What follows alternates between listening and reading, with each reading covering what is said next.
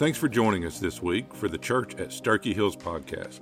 Be sure to visit our website at sterchi.church to find all the latest information and upcoming events.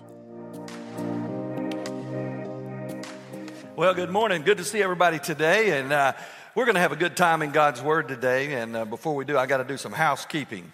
You see, here at the church at Sterchi Hills, got a lot of stuff going on, and we want you to know about every bit of it.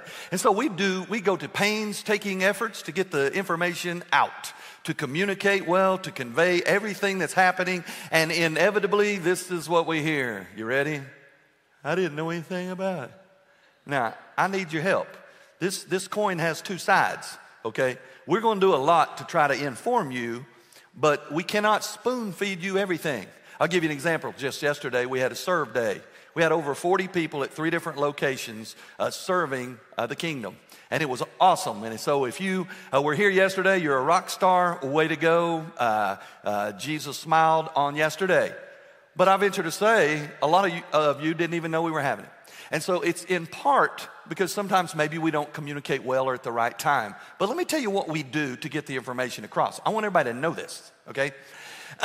We do slides and a 5-minute countdown. Before the 5-minute countdown, we do slides 53 feet wide.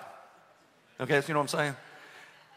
And we show a video to remind you to look at your life guide. And that is for about 15% of you that get here on time. Now, if you don't get here on time, it's also on the TVs outside, all the information, okay? Maybe you're getting coffee. Maybe you're checking in your babies. Awesome, okay? It's on the slides. Starting next week, it'll be on the wall above the bridal room, probably a 20-foot slide, okay? And then we do a video to tell you that it's coming, and then we put it in the life guide. And then we have it on social media.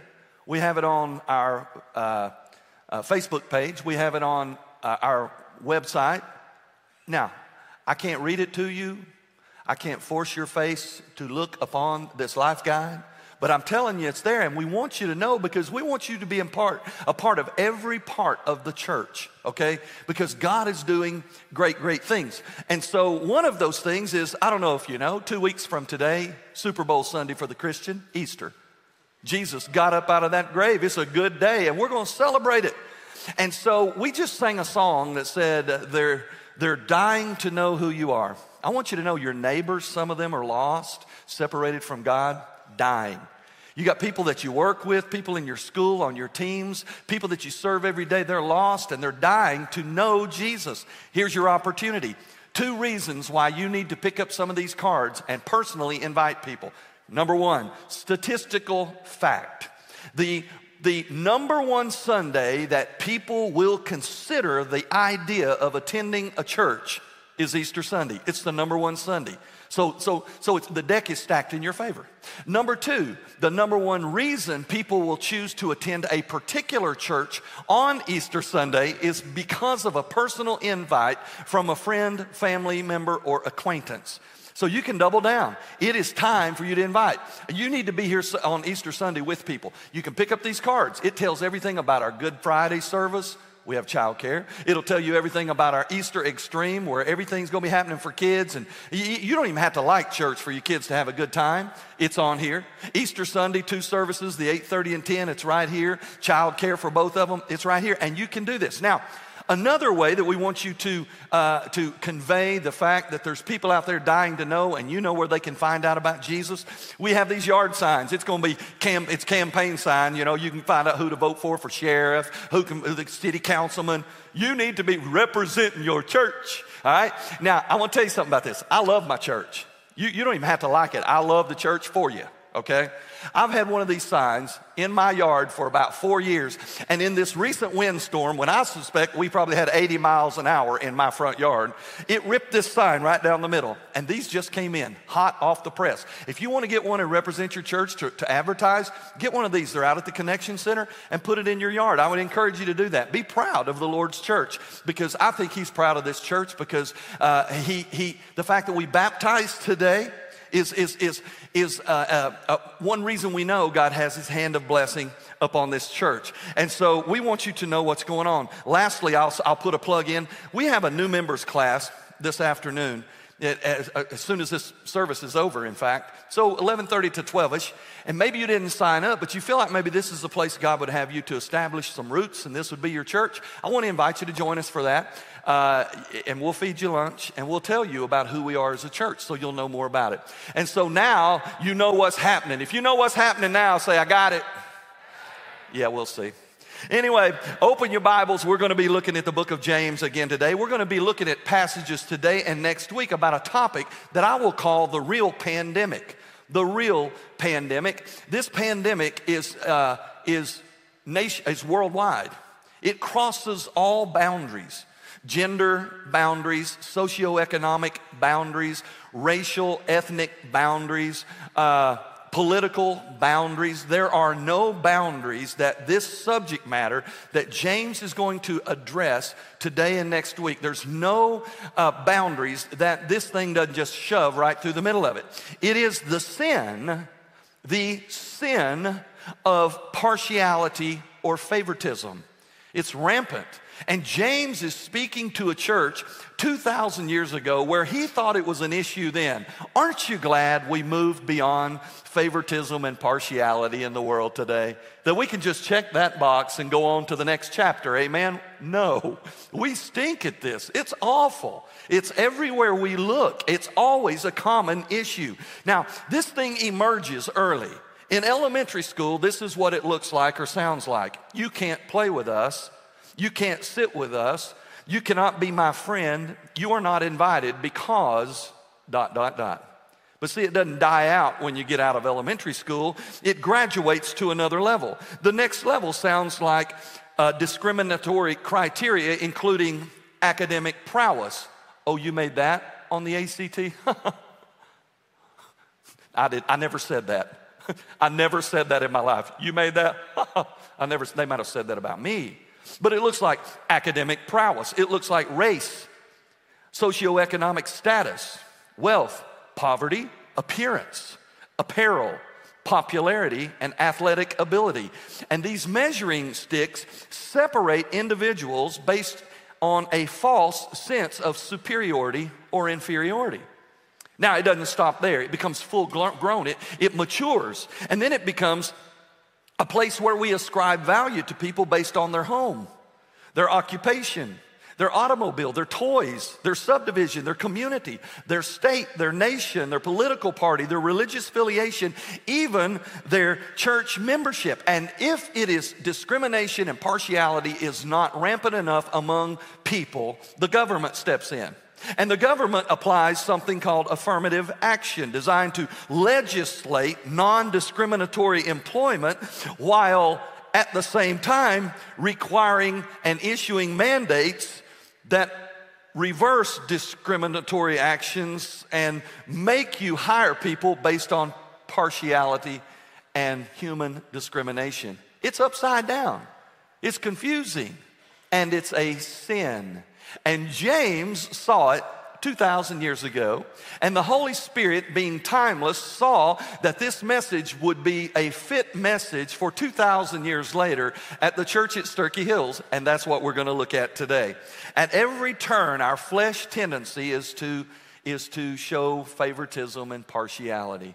We've all experienced it on the receiving end, and certainly we've all demonstrated it on the giving end. The title of today's message on the back of your life guide is this: Just Ordinary People. Say that with me. Just ordinary people. We're going to see today in James chapter 1 that when you boil it all down, we're all just ordinary people. I want you to look to your right, size them up a little bit, and then say, ordinary. Now I want you to look to your left, size them up a little bit, and say, ordinary. Now I want you to look up here and say, extraordinary. Now I did not say extraordinary, I said extraordinary, okay? We're all just ordinary people. It doesn't matter what we have or don't have. It doesn't matter what we look like or don't look like. It doesn't matter how smart we are or how not, how educated or uneducated. None of that matters. Before God, we all stand naked on an even playing field. We are image bearers of God. Now, we may accomplish, we may acquire, we may achieve things in our life, but at the end of the day, our value system is corrupt and bankrupt. We need to get back to a place where we live lives as Christians, realizing we are all just ordinary people. There's no greater thans and less thans. There's no big I's and little U's. We're all just ordinary people. Now, to get to the place where James wants us to be, he's going to write to believers. And so in doing that, he reminds us that at the end of the day, there's two groups of people, two classes of people, two parties of people, however you want to call it, in the world, just two. There's people who are going to heaven when they die and people who are going to hell. That's it. There's believers and non-believers. They are redeemed and unredeemed. That's it. And Paul in 1 Corinthians chapter 6, he separates the two. He says in verse 9, do you not know that the unrighteous will not inherit the kingdom of God? There's your two categories. The unrighteous will not, implying that the righteous in Jesus will inherit the kingdom of God. That's the distinguishing point. Now he goes on and he explains the fact that everybody who's in group 2, the ones that are going to heaven, all started out in group 1.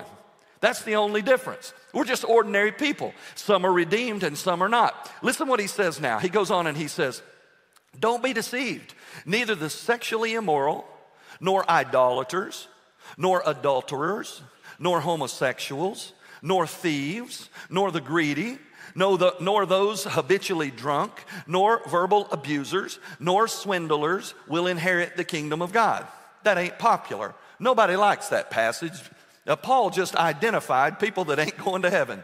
Now, it's talking about people who live actively, live that lifestyle, persistent in that lifestyle, and living against the will of God. And those things are against the will of God.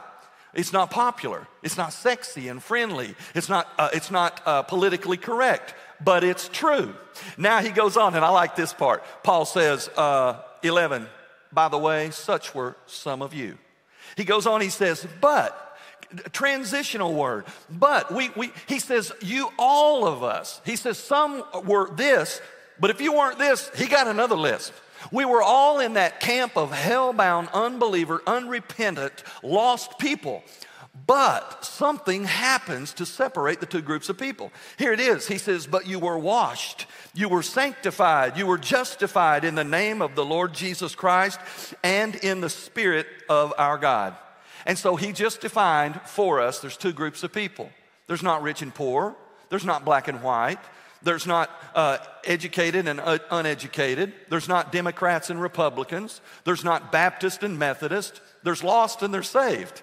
And when we get that fact, all of a sudden we realize, well, if you look at it that way, I guess we're all just kind of in the same boat. We become ordinary people. And so there's only been one person that's ever placed his feet on this planet who was not ordinary people. And his name would be Jesus Christ. And he can't be ordinary people because he's God. That separates him. And so he's the only exception. And in his separatedness, in his godness, he saw the distinctions between lost and saved, came to this planet from the royalty and the eternalness of heaven to change the destiny of those who would receive him. And so he's the only one who is not ordinary people. But at the end of the day, we all feel favoritism sometimes. We all feel like we've been treated with partiality sometimes. Look, let's just ask a question. Have you ever felt like you were mistreated or favoritism was shown against you or partiality towards someone else? If you've ever felt that way, just one time, raise your hand. Yeah, all of us, truthfully. And you may not remember. You're too old to remember when you were a kid and you got left out. You may not remember, but we've all experienced it. And so James, our blue-collar scholar, is going to drive a stake in the ground regarding how we deal with our resources and how we treat other people. And he's going to do it in James chapter 1, and he's going to address it in James chapter 2. So we're going to be looking at the first part of that today. James chapter 1, verse 9. Point number one, the poor are ordinary people. The poor are ordinary people. This is what he says in verse 9. Now the believer of humble means should take pride in his high position. He begins by addressing not just all poor people, not just all people of humble means. He says, I'm talking to the believers. Listen, what James is going to say does not work in the world. What James is going to say will not work for the unrepentant, for the lost person. This is for people who are blood bought. This is for people who have received a born again experience. These people have given their life to Jesus. Jesus has adopted them into God's forever family. And James says, listen, if you are a believer, this will work for you. He says, in your humble means. The Greek word is tapeinos. It means this: in your low situation or condition, your humbleness, the fact that you're poor, depressed, and or you have the attitude of modesty and lowliness. You see, it's not just talking about wealth and non-wealth. He's not just talking about bucks and broke. He's talking about how you live your life.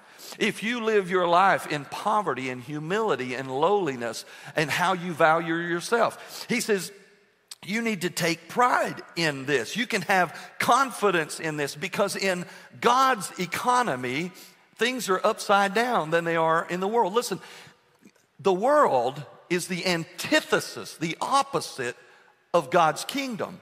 When Satan came to this earth and was cast to this earth and he showed up in the garden to tempt Adam and Eve, he didn't tempt him with something close to God's truth. He presented a very deceptive, disguised truth.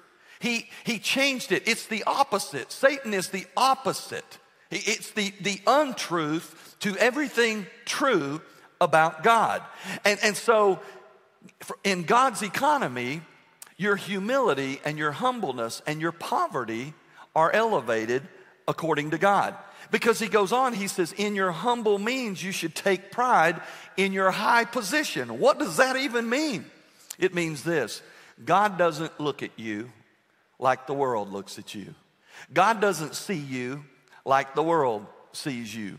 God sees you from an eternal, outside of time perspective. And if you are, as James refers to as a believer, you got some value.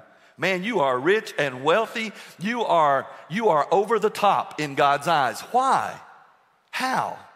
Because he's going to tell us in just a minute. Now, in Luke chapter 6, verse 20, Jesus was talking to his disciples, just like James, who are believers. This is what he says: blessed are you who are poor, for yours is the kingdom of God. You never hear Jesus saying to a fat cat rich dude, listen, man, you got the bucks, you are deep, you've got it, and because of that, heaven's waiting for you. Never says that. But Jesus often refers to the poor, to the impoverished. Now, poor believers are just ordinary people. The difference is they're blessed. They've been set apart by God. In Matthew chapter 19, verse 30, Jesus says this: many that are first shall be last, and the last shall be first. It doesn't say everybody that's first in this world, everybody that the world applauds, or it doesn't say they're all going to hell. It says that many of those who find it real easy and real good and real celebrated in this life, they'll find themselves last in the next. Now, don't get me wrong. It doesn't mean there's a partiality or favoritism in heaven. It just means in heaven, things are upside down from the way things are on this earth. So I want you to know the poor are just ordinary people. That's all. We're working with prison in focus prison ministry. That's who we're working with, now that you know with clarity.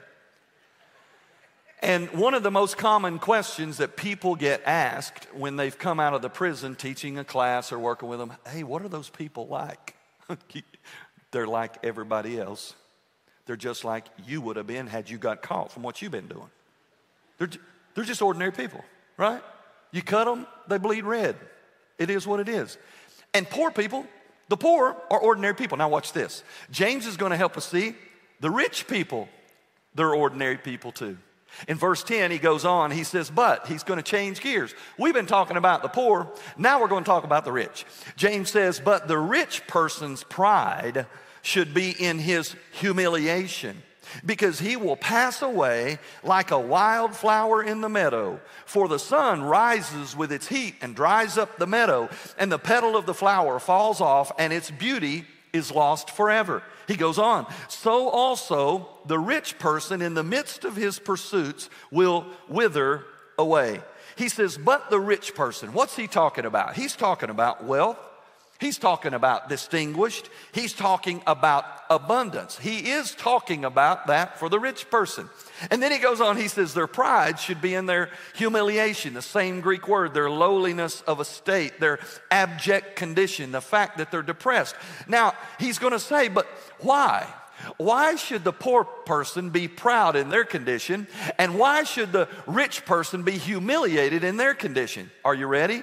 He now tells us, in verse 11, at the end of verse 10 into 11, he says, because he will pass away. He will elapse. He will perish. He will vanish away like a wild flower in the meadow. And then he goes on, as I just read, for the sun rises and it dries up the meadow and the petals fall off. The reason that people are ordinary people and the rich are no different is because at the end of the day, he dies. At the end of the day, it's the same conclusion, okay? There's no amount of money that will buy us out of death itself. There's no amount of money that can buy an insurance policy to fix all of our sicknesses and infirmities and sufferings, ultimately death, because death is a reality because we live in a fallen world. And so James is saying the reason that a rich person can't be too proud in their richness is because at the end of the day, just like a flower, the sun beats down on it, it loses its petals, and it dies. And so the poor are ordinary people. The rich are ordinary people. Now here's what's funny. When we hear a message like this in this very room, some of you already thought who's who. You already thought about old Gary Greenbacks over there. It's got all the money in the world.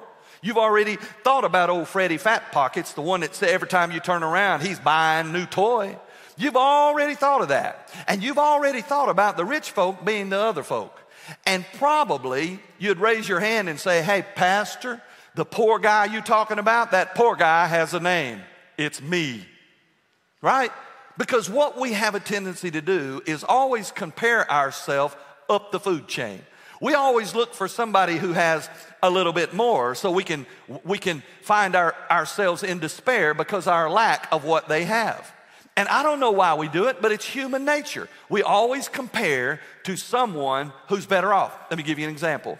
You get sick, woe is you. Boy, it just hurts. It stinks to be you. I've been there. I've been there.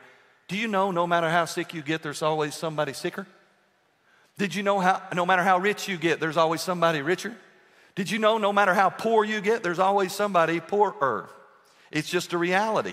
And so what we do in our economy, our measuring scale, which is so bad, is we compare always where we are, and we always find somebody who's doing better than we are. Here's how we know if somebody's rich. Here's how you identified somebody in your mind who's wealthy and rich and well off. Is it because you inspected their portfolio? No. Did you see their W-2? Probably not. Something much, much greater. You checked them out on social media. Now, what you did is you looked on there, man, they're healthier than your family. They're happier than your family. They got more toys than your family. They got a nicer car than your family, going on nicer vacations than your family. And did you see where they just bought a house and they posted on social media? Why? Because they're rich. That's why. That's what we do.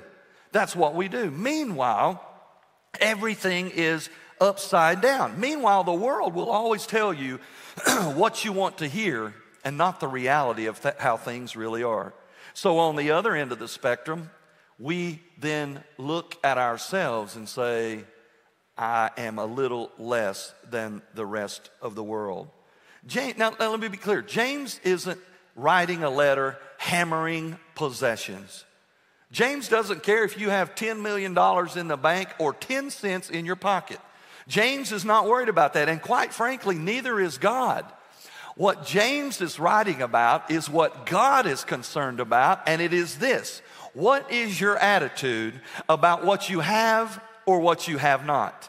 And what is your attitude and your impression and your value that you ascribe or place on people based on what they have or based on what they don't have? James is talking about an attitude from the heart. And so we realize there's two very real groups of people, rich and poor. But at the end of the day, when somebody else is doing so good, and it seems like everybody is doing better than we are, we have this attitude, instead of being grateful or thankful, we have an attitude of, woe is me. Anybody ever had a woe is me moment? You don't have to raise your hand. We all have them. A woe is me moment.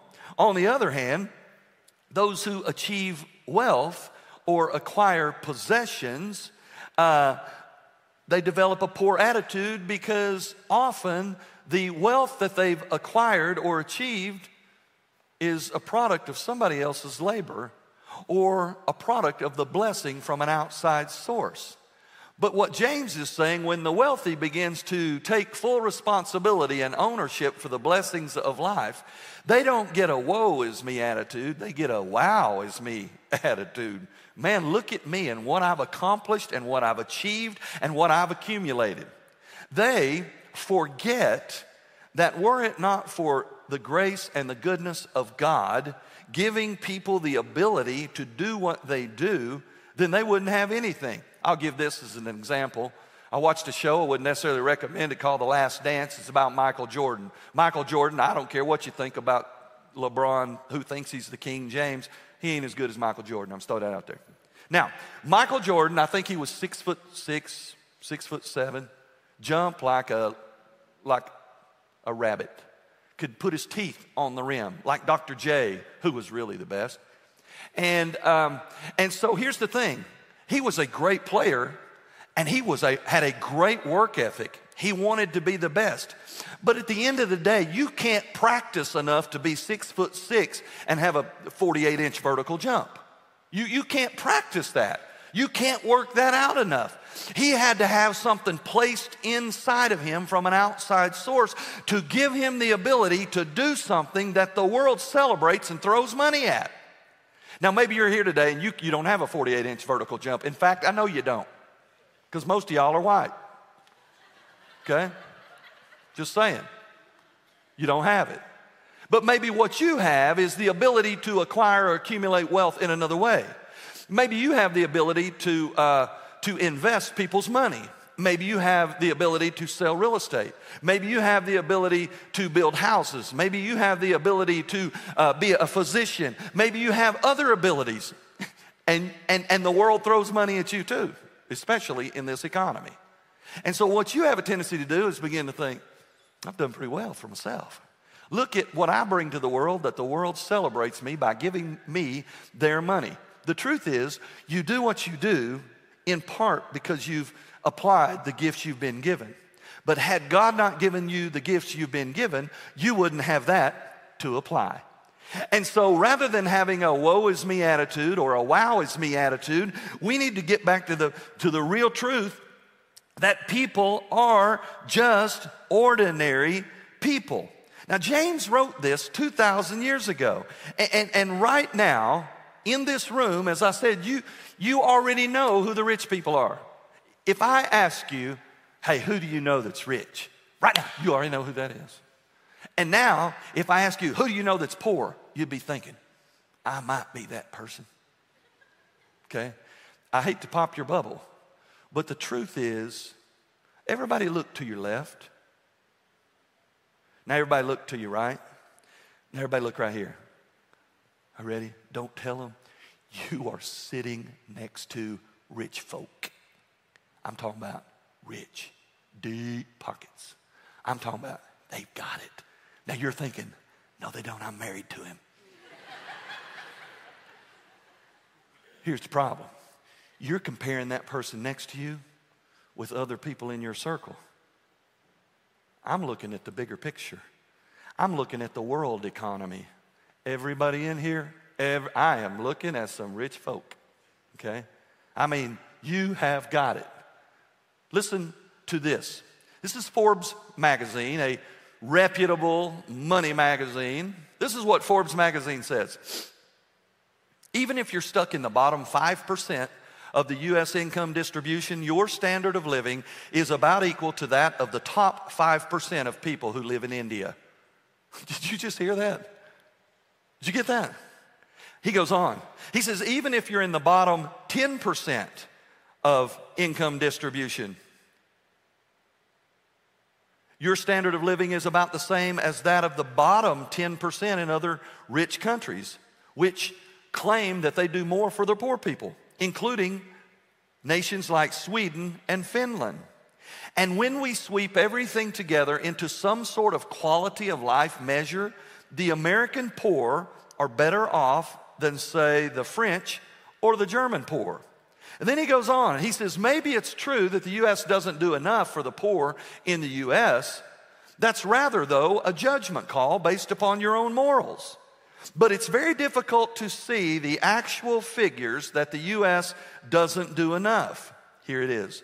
The poor in the U.S. are richer. The poor in the U.S. are richer than 70% of all people who live outside the boundaries of the United States of America.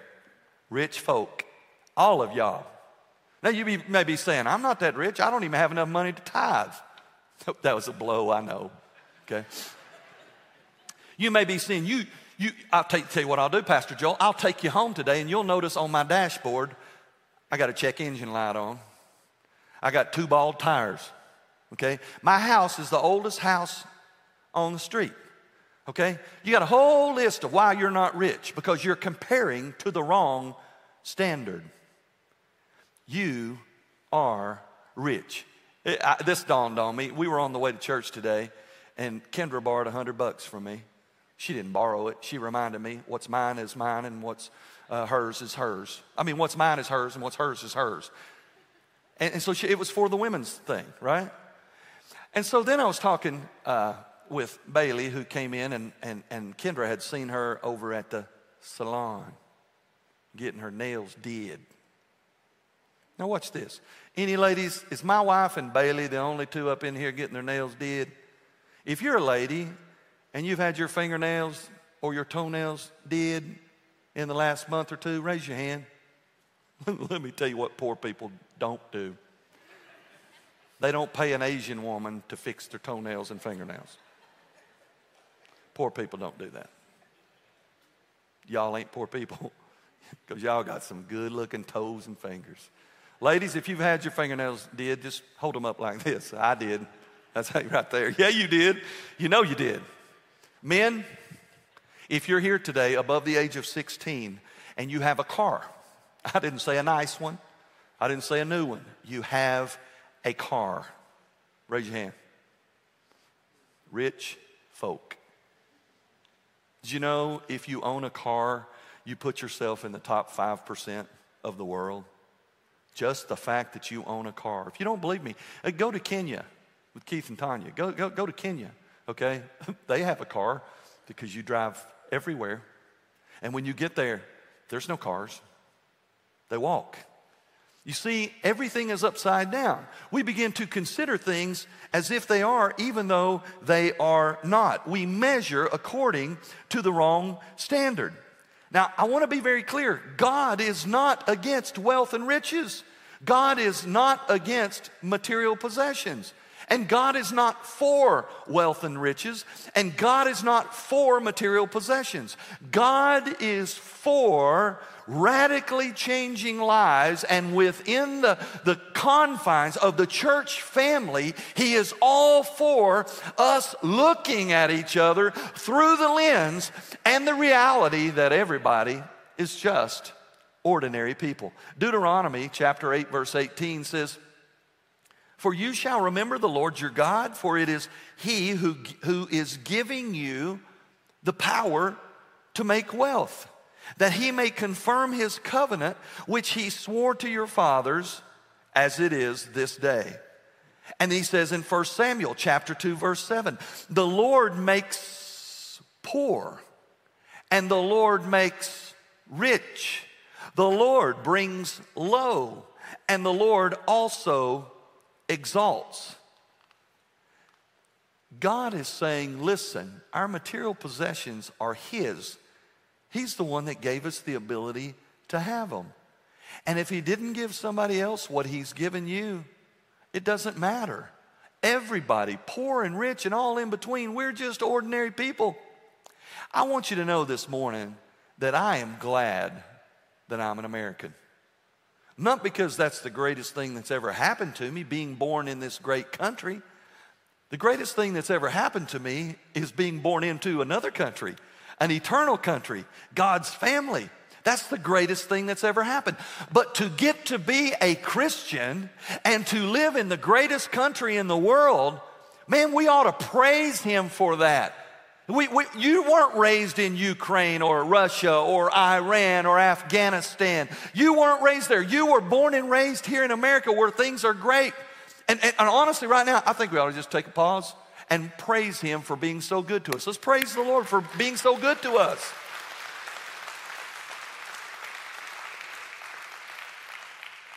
So what do we do with that? James says, when it comes to money, if you have it, don't take it too seriously. It could be taken away. And when it comes to money, if you don't have any, don't take it too seriously. You may have some tomorrow. And when it comes to money and how we look at each other, don't take it too seriously, because at the end of the day, we are all just ordinary people, believers who are blood-bought in the sacrifice of Jesus upon a cross. And here's the deal. When God looks at you, and when God looks at me, when we are believers, he sees us with infinite value. He doesn't consider what we have or don't have, what we've accomplished or haven't accomplished, how educated or uneducated we are, our successes and our failures. He looks at you, if you're a believer, and he says, you are priceless. You have infinite worth, because, you're ready? Because you are not your own. You have been bought with a price, and that price is the blood of God's Son upon a cross. I want you to bow your heads and close your eyes. And as I look across this group of people, I see value. I see pricelessness. I see people who God smiles upon because he invited you into his family and you accepted his invitation, and he adopted you into his forever family. And I'm telling you here today, that's good news. It doesn't matter what you think about yourself. It doesn't matter what the world says about you.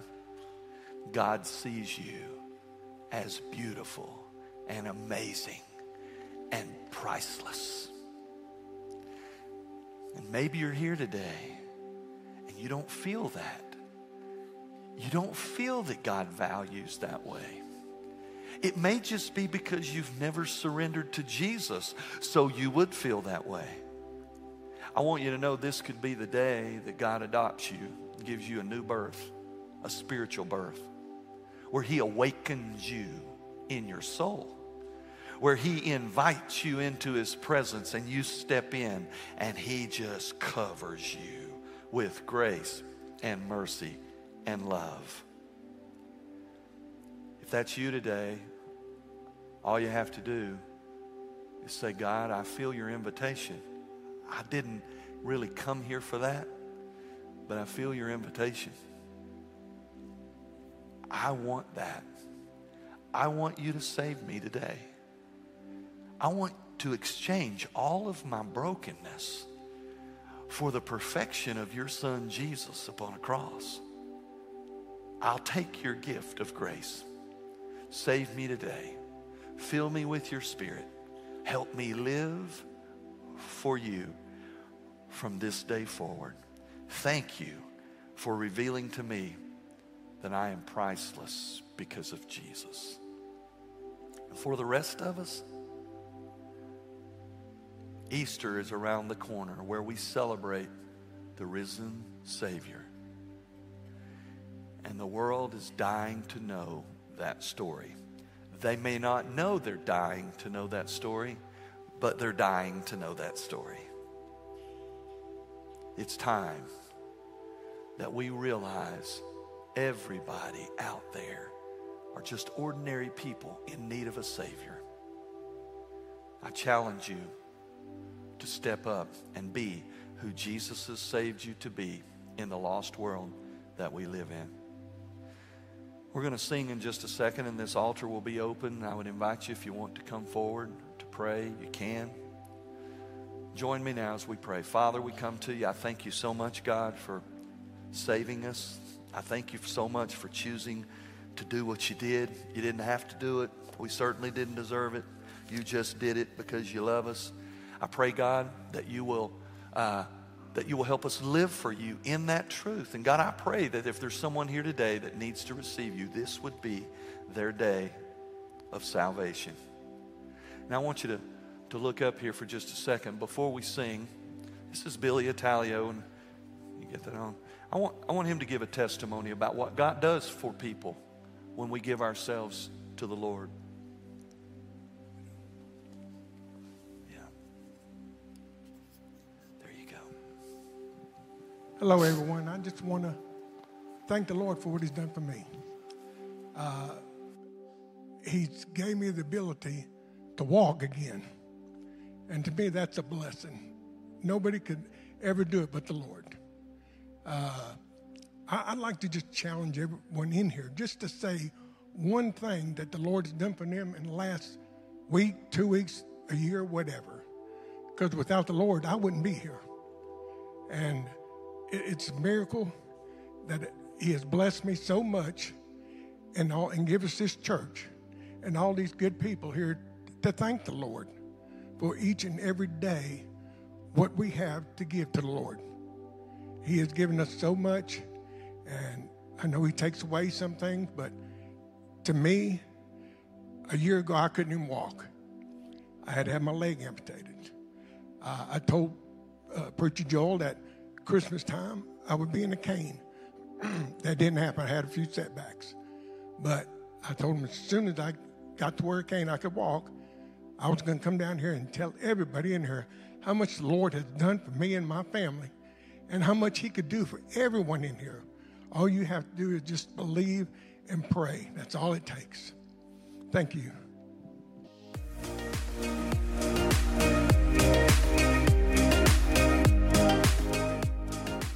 We hope that God spoke to you through this message. If you enjoyed the message, be sure to subscribe to our weekly podcast and visit our website at sterchi.church to find all the latest information and upcoming events. Be sure to join us again next week. Until then, may God bless you.